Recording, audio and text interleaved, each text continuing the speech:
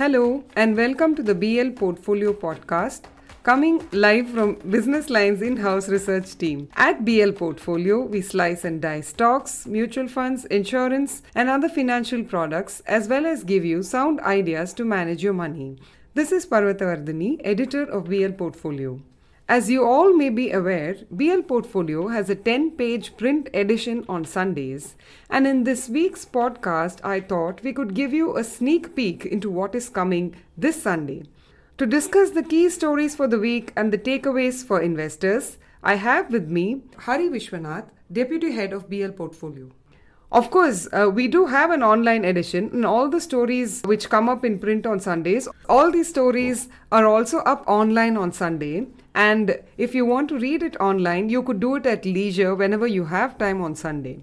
Isn't it, Hari? Yeah, definitely. So, Vardhani, I went through the list and the selection of topics are quite eclectic and quite interesting for this week.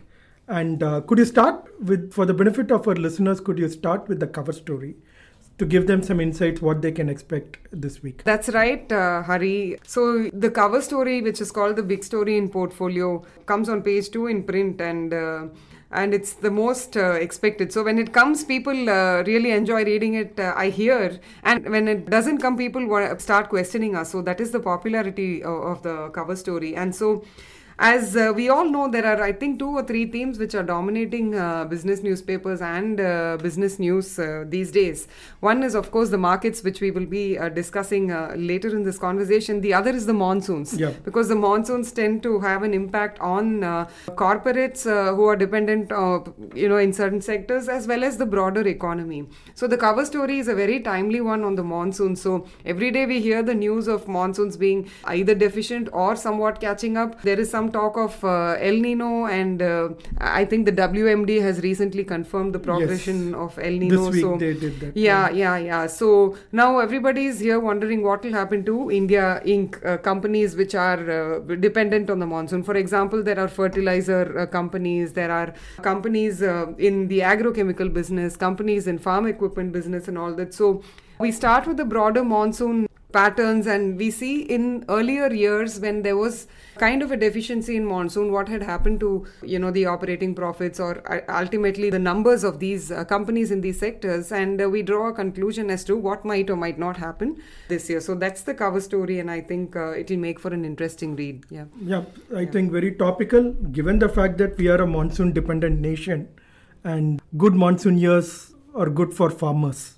And of course, I think for consumers also, because ultimately, any deficiency might lead to food price inflation, which then, leads to inflation in the hands of the consumer as well. Yeah. So, Vardhani, could you also run us through the other important pages, stocks, personal finance?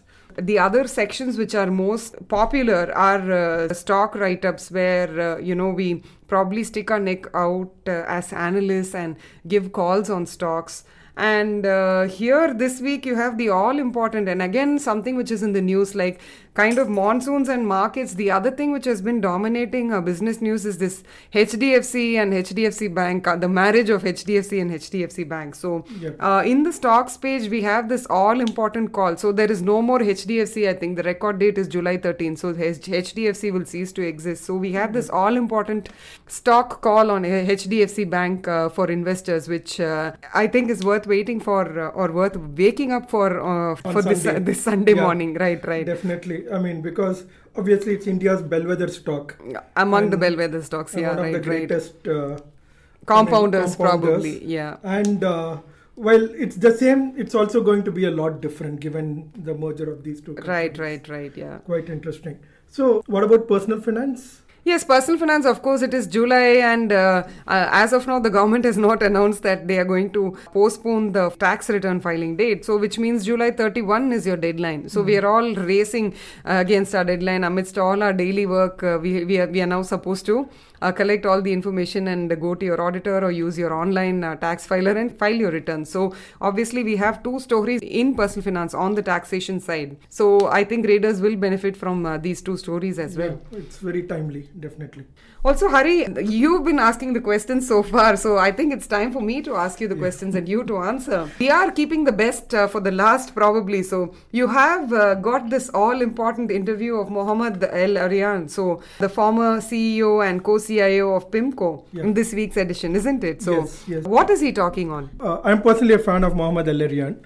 I've followed his work for more than a decade, and every time you come back listening to him, you come back with, you feel you're a little bit more intelligent. Not that your brains have got better, but you've got some new information and insights that he gives you, actually. So I first interviewed him a couple of years back in May 21. And it was a very, very insightful interview. And we also got a lot of very positive feedback from our readers when we published it. One of the most interesting things was he was one of the very few voices globally who were actually warning that inflation will not be transitory. It was time for central bankers to get cautious that inflation may actually get more entrenched. And when was this interview, Hari? This was May 2021. Okay, that's much prior to... Much prior to everyone acknowledging it. Correct. Jerome Powell finally acknowledged it only in December 2021. Right. And in that interview, he gave me a lot of insight why he believed inflation is going to be persistent. Very few voices were actually indicating it. Of course, and in this interview, I asked him how come he got it so right. Of course, he's given his perspective on why he was able to get that insight. And the other thing is that Mohammed El Aryan comes with experience that very few have. He's been a top economist and he's been a top fund manager. He was a deputy director at the IMF prior to becoming a fund manager. So he was a top economist. Then he became a fund manager and he rose right up to the top of PIMCO, which at that time was one of the largest asset management firms globally and the number one asset management firm when it came to bonds alone. And he's managed over $2 trillion of assets. So he comes with that dual experience of economist plus a fund manager. So I guess he's seen both sides and he's been able to pick few data points and interpret it better than probably economists in the Fed or other central banks. So his call has been so right. So I thought it was probably the time to get his perspective now that inflation has been persisting for quite a while. It's been on the decline globally, but it's decelerating. But it's still high, uncomfortably high. And he's given his perspectives on the global economy. And he's also given his perspective on whether the US can tip into a recession. What is he saying on the markets, actually? Yes, on the market. So last time when we interviewed him, he was saying that it's a liquidity wave. And investors need to be careful. They can play the liquidity wave, but the wave can break. So the liquidity wave has broken, market corrected middle last year, but they've been a lot more resilient also. Indian markets have reached all-time highs. Global markets have, like US markets have not reached all-time highs. They're still trading well below, but they've also been very resilient. They've recovered from the bottom. And so he gives his perspectives on the fact that animal spirits are quite strong. He attributes the resilience of markets to animal spirits and some of the new themes like artificial intelligence. So it's quite some interesting we can insights. Look forward to interesting insights. Definitely. That's what you're saying. Definitely. That's wonderful. So let's wait and watch. So Hari, now that you've mentioned about Indian markets touching all-time highs vis-a-vis global, not so much there. So before winding up, let's get your perspective on the markets. So where do Indian markets stand today in your view? See, as expensive as they've been, for example, Nifty is now trailing at a trailing P of 23 times. Take off that COVID impacted earnings of calendar year 2020. When the markets did well, all the earnings were declining because investors were looking to the future and markets were factoring the recovery in economy. You take off that period, we are at the upper end of the range. If you exclude that period alone. So during that COVID period, the second half of calendar year 2020, markets were rebounding quite strongly and the trailing price to earnings ratio of the market went about 35 times. You exclude that period, all right? We are at the upper end of the range, 24, 25 times. So the range is what? The 10-year, 15-year average that you're talking about? Yes. It's probably closer to 20 times is the average, you could say. Around 20 times is the trailing P average. We've now moved up to 23 times, all right? So it is expensive. But then, of course, including El Aryan, as you've read in the interview, and I urge readers to check it out in detail. Ellerian is saying that India is in a better spot. He believes decoupling is one of the themes that is going to play out going forward. He's a believer in the theme of decoupling now. Decoupling was a hot topic in 2007 when global investors said that India would decouple.